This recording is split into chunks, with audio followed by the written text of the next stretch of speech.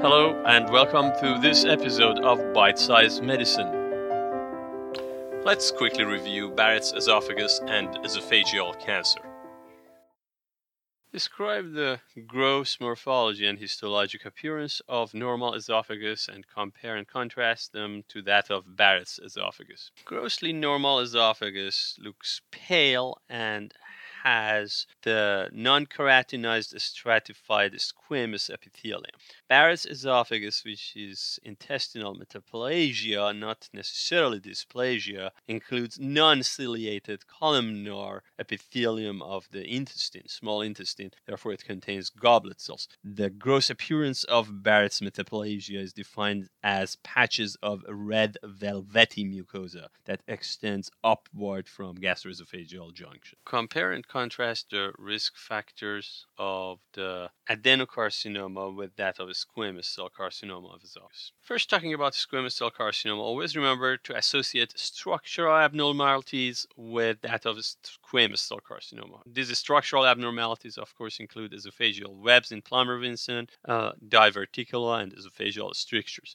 Remember anything associated with irritants and ingestion of substance or nutritional issues such as nutritional deficiencies, again to a squamous cell carcinoma, and these include caustic substance ingestions of hot liquids, but also toxic substances such as alcohol and tobacco, and again nutritional issues such as nutritional deficiencies of vitamin A, zinc, molybdenum, as well as iron deficiency, anemia. On top of that, remember there are possible risk factors for squamous cell carcinoma, including nitrosamines, polycyclics, and as we mentioned, these mutagens in fungus contaminated materials.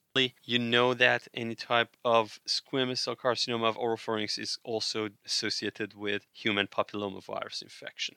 Okay, now what are the risk factors specific to adenocarcinoma of esophagus? Of course, the most well-known one is chronic gastroesophageal reflux disease and Barrett's esophagus.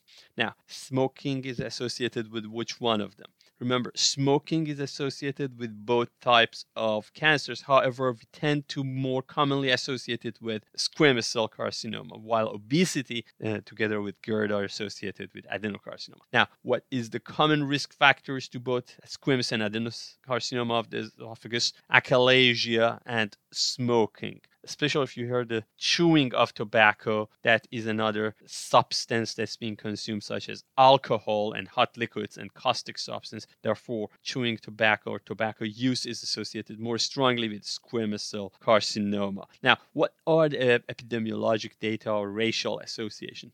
Adenocarcinoma is known to be the most common type of esophageal cancer in the United States. Therefore, we can connect it with white males, while the squamous cell carcinoma is the most common type worldwide, as well as the most common type among African Americans. So, what's the simple management approach to a patient who has symptoms of esophageal cancer, such as the risk factors, weight loss, adenophagia, and progressive dysphagia, initially to solids and later also to liquids?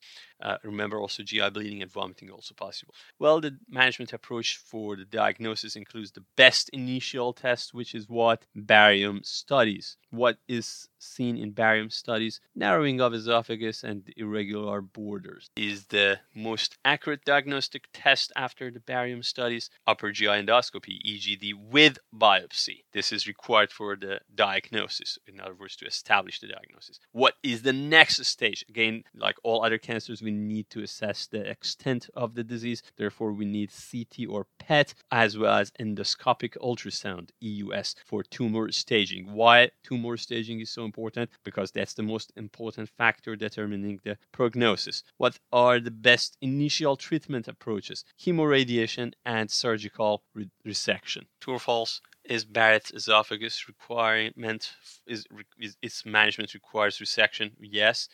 If there is high-grade dysplasia in Barrett's esophagus, it also requires esophageal resection. Remember, Barrett's itself is not dysplasia, and Barrett with dysplasia itself is not considered high-grade dysplasia. Barrett itself per se is a metaplasia. And always remember, for the further discussion of esophageal cancer management, we have the more step 2 oriented discussion and lectures.